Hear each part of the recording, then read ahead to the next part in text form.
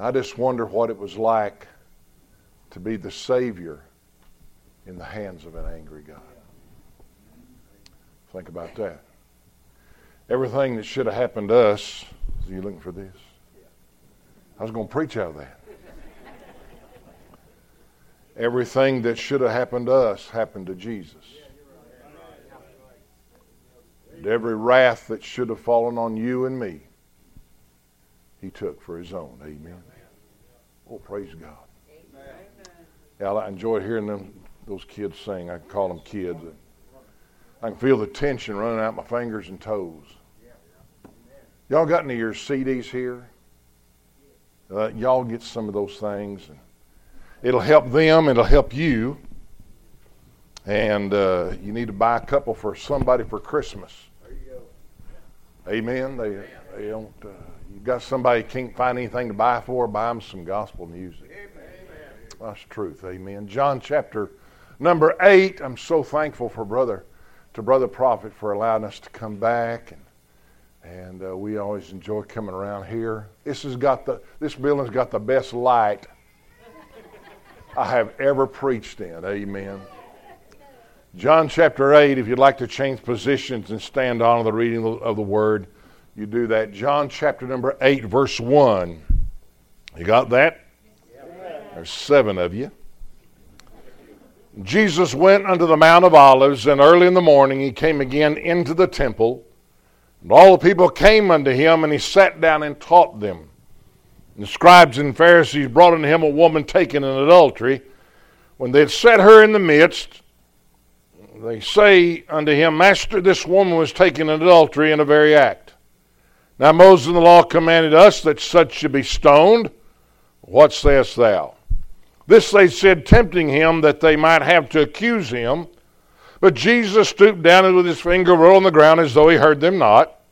So when they continued asking Him, He lifted up Himself and said unto them, He that is without sin among you, let him first cast a stone at her. And again He stooped down and wrote on the ground. They which heard it, being convicted by their own conscience, went out one by one, beginning at the eldest even to the last. And Jesus was left alone, and the woman standing in the midst. When Jesus lifted up Himself and saw none but the woman, He said unto her, Woman, where are those thine accusers? Hath no man condemned thee? She said, No man, Lord. And Jesus said unto her, Neither do I condemn thee. Go and sin no more. Father, I pray that You'd help us this evening. Lord, bless the reading of the Scripture, a very familiar text. And Father, help the familiarity not to lead us to where we can't see something from You. Father, when it's said and done, we'll bow at Calvary and give You the glory and praise, because nobody deserves it but You. Amen. In Jesus' precious name, amen and amen. Thank you for standing. You may be seated. I want to attempt to preach tonight on this thought, a big pile of stones. Amen. I thought I was going to preach on 7 reasons Jesus is not a Democrat. But that got up to 982 points, and I didn't think y'all to sit still for that long enough. And then when I got thinking about that, the Lord said, I want to tell you I'm not a Republican either. So then I'd have to preach about Him not being a Republican. I'm glad He is who He is. Amen. Amen. This story that we've read about this evening, I can assure you, is not about this woman. Now, she's in here, and we're going to deal with what she's done and who she is. But this is about Jesus having compassion and pity on an old sinner. And this is also a glimpse into the life of some people that really wanted to stone her, and their own conscience said, You don't deserve to do that. Big pile of stones. Notice some thoughts tonight by way of illustration. Number 1, I want you to see the intimidating presence. The Lord has come into this temple and He sat down to teach the people. And in the midst of the service that they've got there, here comes the scribes and the Pharisees dragging this woman into the midst before the people and before Jesus. disturbing the whole service, putting in jeopardy anybody that might have been there that need to be saved. These religious people are going to have their way about the service no matter what happens. The intimidating presence, and I say that because I've got the feeling that this woman could barely lift her head to look around at what was there. How embarrassing. How terrible. To be taken in any sin, but this one especially. And they brought her into the midst, and they've forced her to sit in front of the Lord. I don't believe she can raise her head to look at what's around her. But from her peripheral vision, she sees some things, and I want to mention these things in the intimidating presence. First of all, she had to have known the scribes were there. They're the ones that broke into her home and drug her in. Do you know anything about the scribes? If they were part of the Sanhedrin, and chances are they were, part of what they had to do, they had to have the Pentateuch memorized. Genesis, Exodus, Leviticus, Numbers, Deuteronomy, committed to memory. In the beginning, God created the heavens and the earth. That's about as far as I've got. I don't know about y'all. You look like you're really intelligent. But they're standing around looking down their long ecclesiastical noses. And she can't help, I believe, but be intimidated by the presence of these scribes. You and I need to be very careful when we get around people that are involved in sin, that we don't look down on them. But for the grace of God, there go I. We like to quote that Baptist verse, brethren, Galatians 6:1. Brethren, if a man be overtaken in a fault, ye which are spiritual, stone the sucker. No, that's not what it says. It says, brethren, if a man be overtaken in a fault, ye which are spiritual, restore such a one in the spirit of meekness, considering thyself, lest thou also be tempted. Amen. So the way we help our brother out of sin is the way they're going to help us out. Amen. And here's the way we do it. I told you it's going to get in trouble. You should have listened to me. How many times have I warned you? Didn't I warn him? All right, give me a hand. Let me help you up out of that sin. Brethren, if a man be overtaken in a fault, you which are spiritual, restore such one in the spirit of meekness, considering thyself, lest thou also be tempted. So the same way I help my brother out of sin is the way they're going to help me out of sin when it's my turn.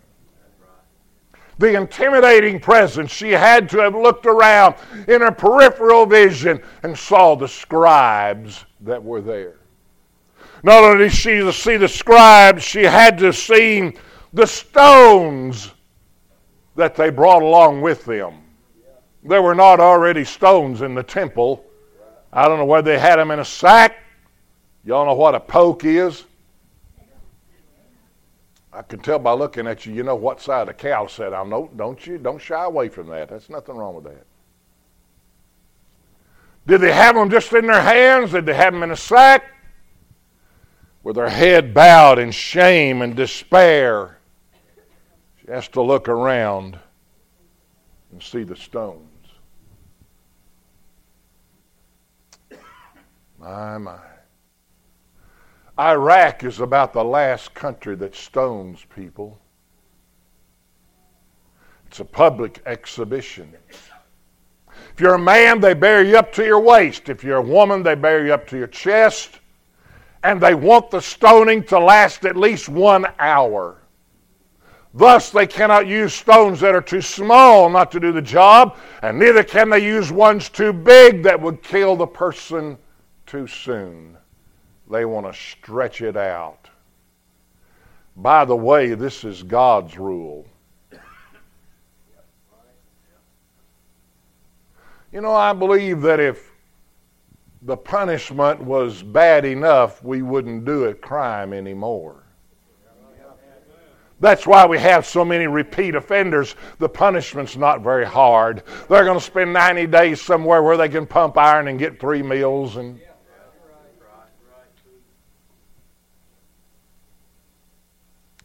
as her vision looks around and the tears maybe dry from her eyes the moment she's got to see those stones. Are they going to throw them one time and not throw them again? Are they going to throw them once and go get them and repeat for an hour until she's dead? She's got to see this stuff. The intimidating presence. She sees the scribes there and she sees the stones there, and there's no doubt she sees the Savior there. This is perfection personified. This is the one that stepped out of nowhere and stood on nothing and spoke the world into existence. And he's perfect, and he's sitting there, and she can't help but notice who he is. Amen. He ought to bring conviction to our hearts and lives. He ought to bring shame when sin comes along. He ought to make us embarrassed by the sin that we get into. Amen. We take Jesus too lightly. Take him frivolously. He's the Son of God. He deserves every honor and praise that you and I can dig around in our fleshly minds and put upon him. For years I considered the faithfulness of the Lord to be such an outstanding characteristic that he had. Faithful. I've never got up one morning in my life and wondered if the sun was going to come up. It's going to come up because he's faithful. It's going to go down because he's faithful. Things are going to work the way he says they'll work because he's faithful. Isaiah in chapter 6 said he's holy. Then he said it again. Then he thought, maybe if I say it the third time, it'll really get over. He's holy, holy, holy. Amen. And here sits this sinner woman in the presence of perfection.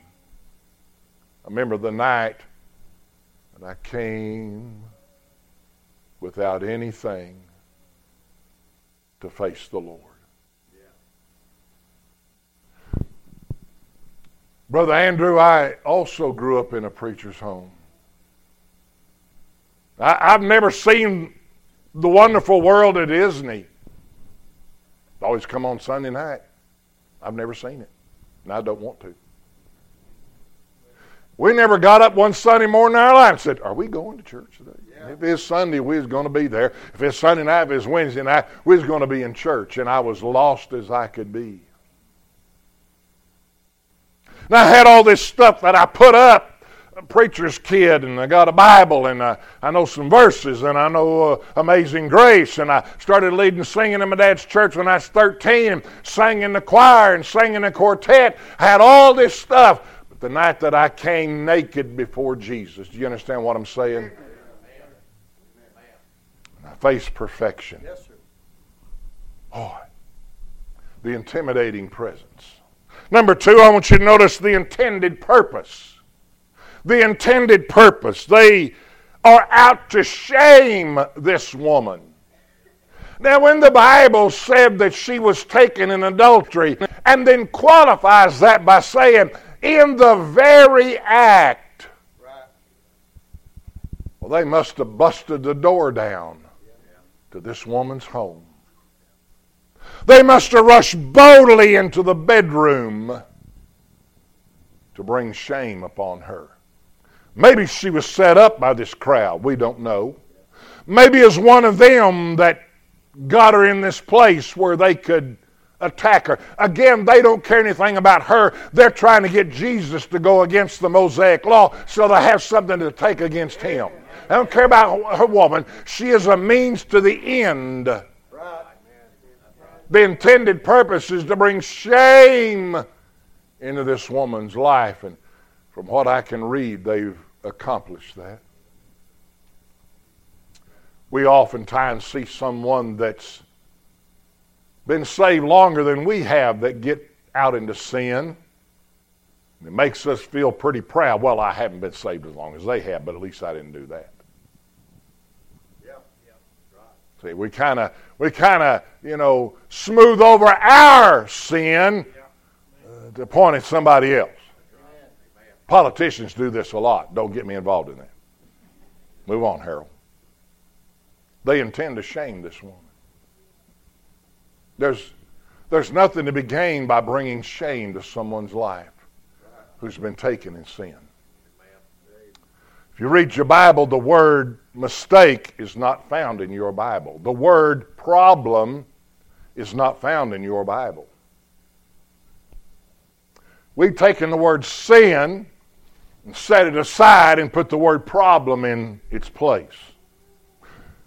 Preacher, what's wrong with that family? How come they don't come anymore? Well, they've got a lot of problems. We need to pray for them.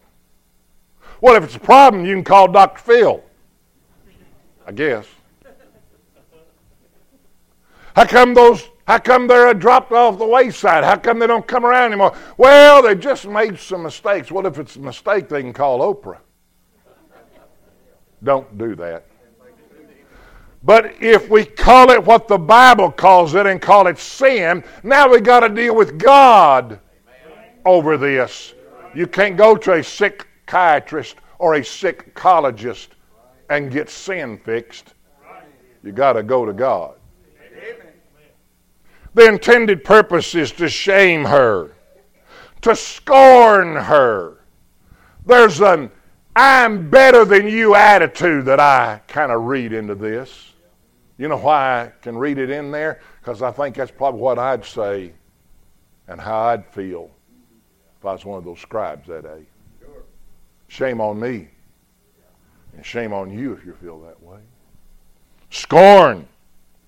I'm better than you. I haven't done that. I've done some things, but not in near as bad as that. And I don't even know if the Lord can forgive you or save you from that. But I'll tell you something. There's no sin that He can't take care of. Amen. The shame and the scorn, the intended purpose to shame her, to scorn her, and to stone her. They want to kill this woman. That's what their purpose is. They brought her in here to get Jesus to go against the law that God gave Moses. But the side benefit is they're going to take her life. They're going to stone her.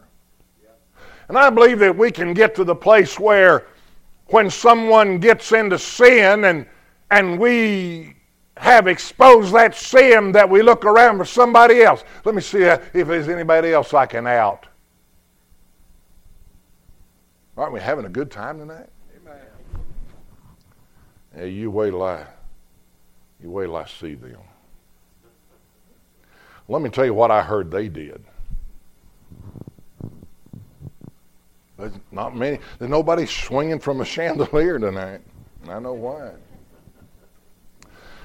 The intimidating presence, the intended purpose. Notice, number 3, the introspective pause. Now, the Lord is writing on the ground, and they say that Moses' law said we should stone her. What sayest thou? And he don't say anything. You know, there's a great deal to be said about silence. About not answering again. About keeping your mouth shut. Amen. I see the gall of these men. Now, they continue asking, and him, verse 7, lift up himself and said unto them, He that was without sin among you, let him first cast a stone at her. And again he stooped down and wrote on the ground. Now, I write my messages out, but I guess the Lord only wrote this one, and I don't even think He preached it. Amen. So He didn't need notes. And again he stooped down and wrote on the ground. They which heard it, being convicted by their own conscience, went out one by one, began at the eldest, seeing the last, and Jesus left alone, the woman staying in the midst. This is the pause between the accusation and the stoning. This is a pause between them bringing this woman and rushing in here saying, yes, sir, he's going to say the law said to stone her, because that's what the law says. Did you know that? That's what the law says. The gall, the brazen boldness, the insolence, the petulance, if you will, of this crowd to bring this woman to Jesus. I'm afraid you and I may have been guilty in the past of getting on the face thing. What's it called?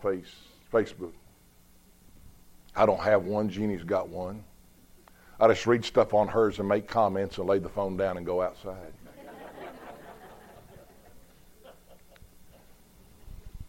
I read on there one time this woman said that her dog died. She couldn't wait to see him in heaven. And I wrote and said, yeah, except for the fact that they don't go to heaven. I laid the phone down and left. And Jeannie said it blew up. We'll talk about that some other time. The introspective pause. I see the gall and I see the guile. What are you talking about, Brother Harold? What about the guile? Well, where's the fella? If they're going to go by the law said both of them are to be stoned. See, they don't care about the law. They don't care about this woman. They sure don't care about the man. They let him go. Or maybe it's one of them.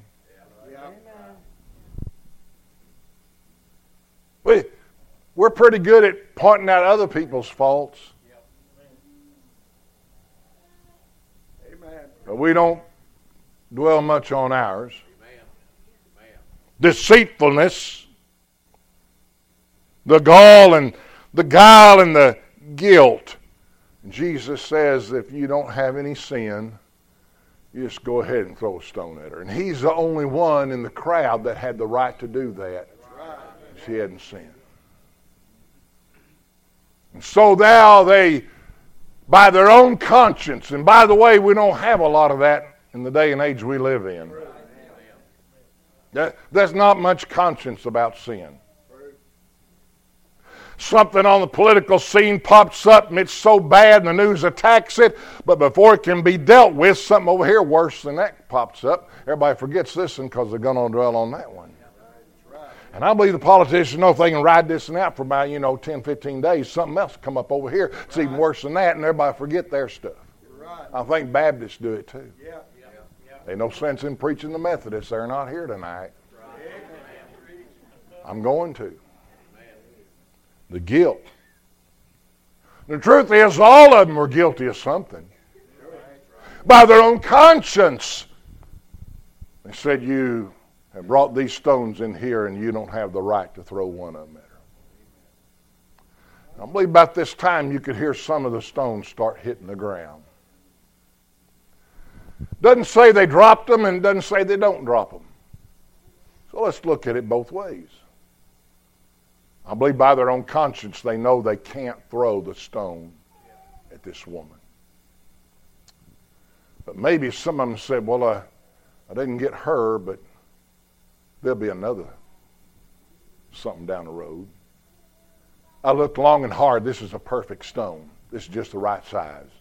This will do a lot of damage, and I'm keeping this one. And I wonder if they wrote bitterness on there,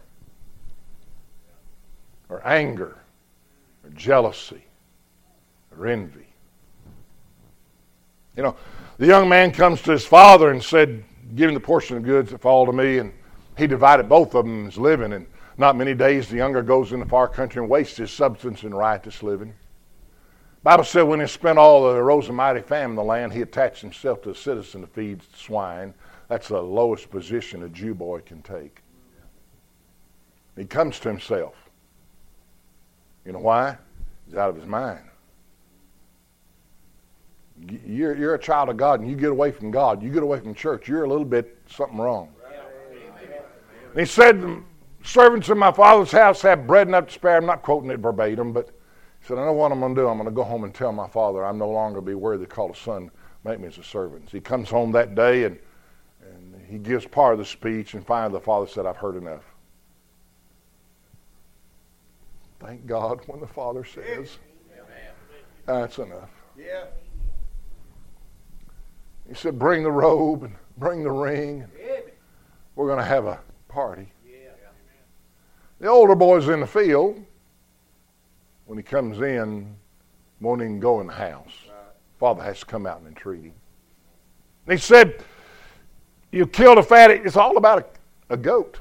You killed a kid for him. You hadn't done that for me. He said he's gone over there and wasted the living with harlots. Now, how did he know that, preacher? He didn't know that. He didn't know that's where the boy had gone.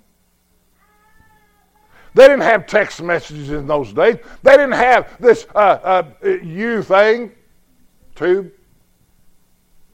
See, I believe the boy was kind of wanting to go to the far country. There's a little envy there for a little brother that had gone off and had a party. I'm staying here and I'm working hard and I'm doing what Dad says to go, but my heart be out there. I've known folks sit in the pew or chair of a church for years and went prodigal without leaving the pew in their hearts and minds.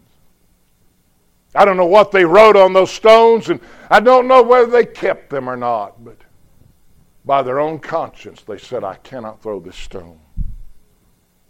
We looked at the intimidating presence and the intended purpose and the introspective pause. Notice the immutable pardon. Amen. Verse 10, when Jesus lifted up himself and saw none but the woman. None but the woman. None but the woman. None. Does that mean all the people he had been teaching to earlier got up and left too? Kind of looks to me like there's just him and her. I mean, that crowd, if Jesus is here, where two or three together, he's here. But if he physically walked in here, boy, wouldn't I sit down quick and say, here's a mic, you just help yourself, amen. And if we knew he was going to be here, well, there'd be a crowd. I guess they all left.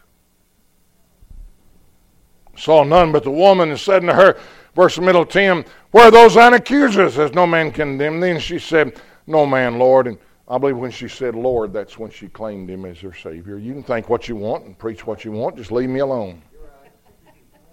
Jesus said to her, neither do I condemn thee. Neither do I. The immutable pardon. This is a divine pardon.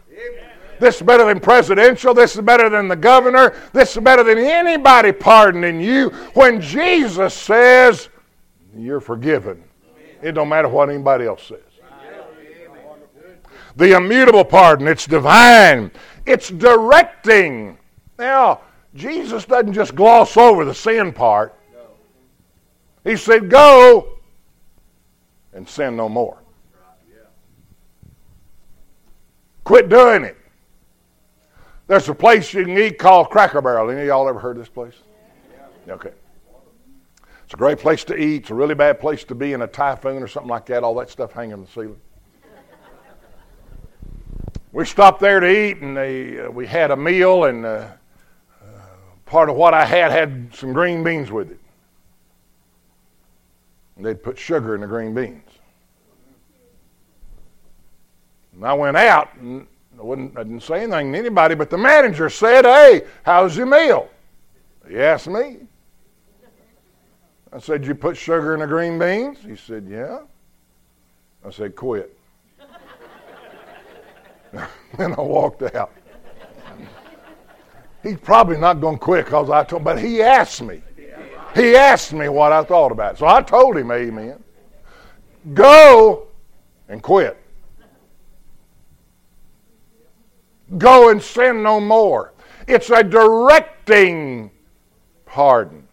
A divine pardon, but a directing pardon. Quit doing what you're doing. Do something worthwhile in your life. Nothing can live in a vacuum. The Baptists are really good at quit doing that and don't do that and don't wear that and don't smoke that and don't go there and don't listen to that. We're really good with that don't stuff, but we don't tell what to do.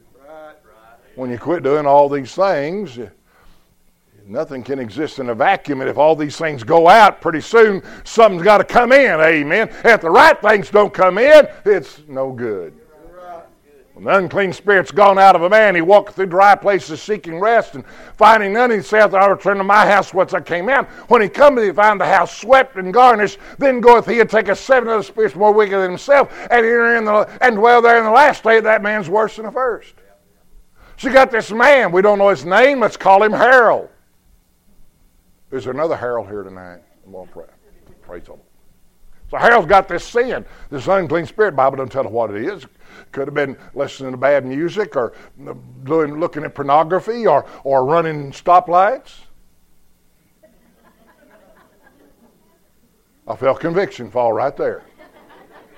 And he said, I'm going to quit this sin. I'm going to quit doing it. I'm not going to do it anymore. And he feels pretty good about that. So he just looks around his house, see, what else can I quit doing? The Bible said when the unclean spirit comes back, she finds the house swept. Right. So Harold quits everything that he thinks is wrong. Everything. If it just seems wrong, Harold quits it. I'm going to quit everything. I'm going to quit everything. And then, boy, his house looks awful empty. The Bible said he comes back, the unclean spirit finds the house swept and garnished. You know what garnish is? You go to that good steakhouse. They bring you a brown wooden plate and a black metal plate that's hot, and a brown steak and a brown tater, and it's all kind of brown. So just to liven things up, they take this little hunk of parsley. Have you seen this? They poke it right down there between the steak and the tater. Now I'll tell you something about parsley. There's nothing you can do to it that makes it fit to eat. I've salt and peppered it. I've Worcestershired it. I've A1'd it. Texas Pete. Finally, my wife said, you're not supposed to eat that. I said, what's it on the plate for? She said, it's garnish. It just makes things look better. So when the unclean spirit comes back, Harold's garnished his house. He's gone up in the attic and found the old family Bible and put it on the coffee table.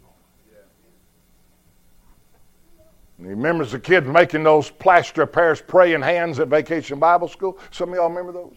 Yeah. He goes out in the garage, finds those, brings them in, puts them on the piano. Finds a picture of Jesus praying in the garden and puts it on the wall. Goes to Goodwill and finds some of the Noble family's music people got tired of listening to and brings it home, puts it in the 8-track. There's young people out there going, what's an 8-track? What's Harold doing? He's trying to convince himself, and everybody comes around his house. I must be a Christian because I got the gospel music, and I got the Bible, and I got Jesus praying in the garden, and I got the praying hands. When the unclean spirit comes back and finds the house swept and garnished, then goeth he and taketh to him 7 other spirits more wicked than himself, and enter in, and the last state of that man's worse than the first. You know why? He didn't have anything in his life but sin. And Jesus says, this woman, go and quit sinning. Sin no more. Can man do that? You know, we got a heart that's desperately wicked. That's why he gave us the continual process of getting cleansed. Amen. The same blood that cleansed me initially when I got saved is the same blood that washed me today when I said, Lord, I shouldn't have thought that and I shouldn't have said that. Would you forgive me? It's a divine pardon. It's a directing pardon. Brother Prophet, I couldn't think of another D, so I put, it's a downright wonderful pardon. Amen. Downright wonderful. Amen. An old gospel song says, it's a wonderful feeling when you finally found what you've been looking for. Amen. Boy, I didn't find Jesus. He found me, but I quit looking when I got him. Amen. The intimidating presence, the intended purpose, the introspective pause, the immutable pardon, and the last one is the indescribable peace. Amen. Indescribable peace. A woman taken in adultery, the shame. To be told, go and sin no more. There's a rebuke. Don't do it no more. Jesus sits there on the well curbing. The Samaritan woman comes out to draw water and said, if you ask me, I'll give you a drink. You never thirst again. She said, that's what I want. She gets saved that day.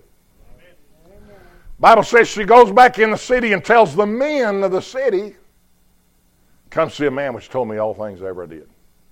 And she don't talk to women because the women don't want to have anything to do with her. She's had 5 husbands. Once she's gotten out, it's not her. She's a home wrecker, a husband stealer. When they see her, they cross on the other side of the street. So she tells the men, come see a man told me all things ever I did. And I suppose there were some red faces in that crowd.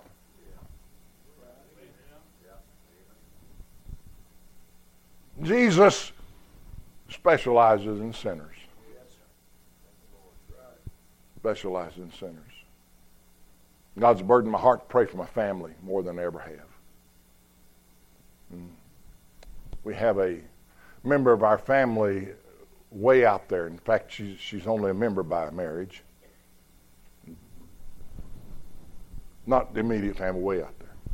She's living with another woman. Now, it's sin. It's gross sin. It's abomination. That's exactly what Jesus died for. He specializes in sin. And I've asked God not to turn over to reprobate mind until He could send somebody by that loved her. I pray that it'd be me. I go tell her in love. I'm glad He didn't beat me up. I'm glad He didn't reject me. I'm glad He said, Harold, whatever you've done, I'll save you. And He did. And then you and I get around someone that's not right and we look down our noses at them. Shame on us. The indescribable peace, the rebuke, the release, go, and the reward. As you're leaving, dear lady, watch your step, those piles of rocks. Don't stumble over those. There's some rocks, stones, rather the Bible calls them stones. There's some stones that we need to let go of in our life. Amen. Not use them on each other. You're right. Yeah, you're right. Amen. We're in this together. We really are. Can you see this right hand of mine right here? Can you see that hand? There have been times in the past where this hand right here has taken a hammer and hit this hand's thumb. Can I get a witness? It hurt. Oh, it hurt. But this hand has never said, give me that hammer. Now put your thumb down there and hold it real still. I'm going to show you what hurting's all about. You hurt my thumb? That's never done that. This hand has thrown the hammer aside and rushed over there to get aid and assistance to this hand's thumb. I'm sorry. It's an accident, and I'll never do it again, please. Well, we get hurt somewhere. We can't wait to hurt them back. Somebody taken in a sin. We can't wait to hurt them. Shame on us. We need to be more like Jesus. Amen. We can't be exactly Jesus. Amen. We can be more like Him. Amen. Heads are bowed and eyes are closed for just a few moments this evening. Heads are bowed, eyes are closed. We're going to have an invitation time. Invite our musicians to come.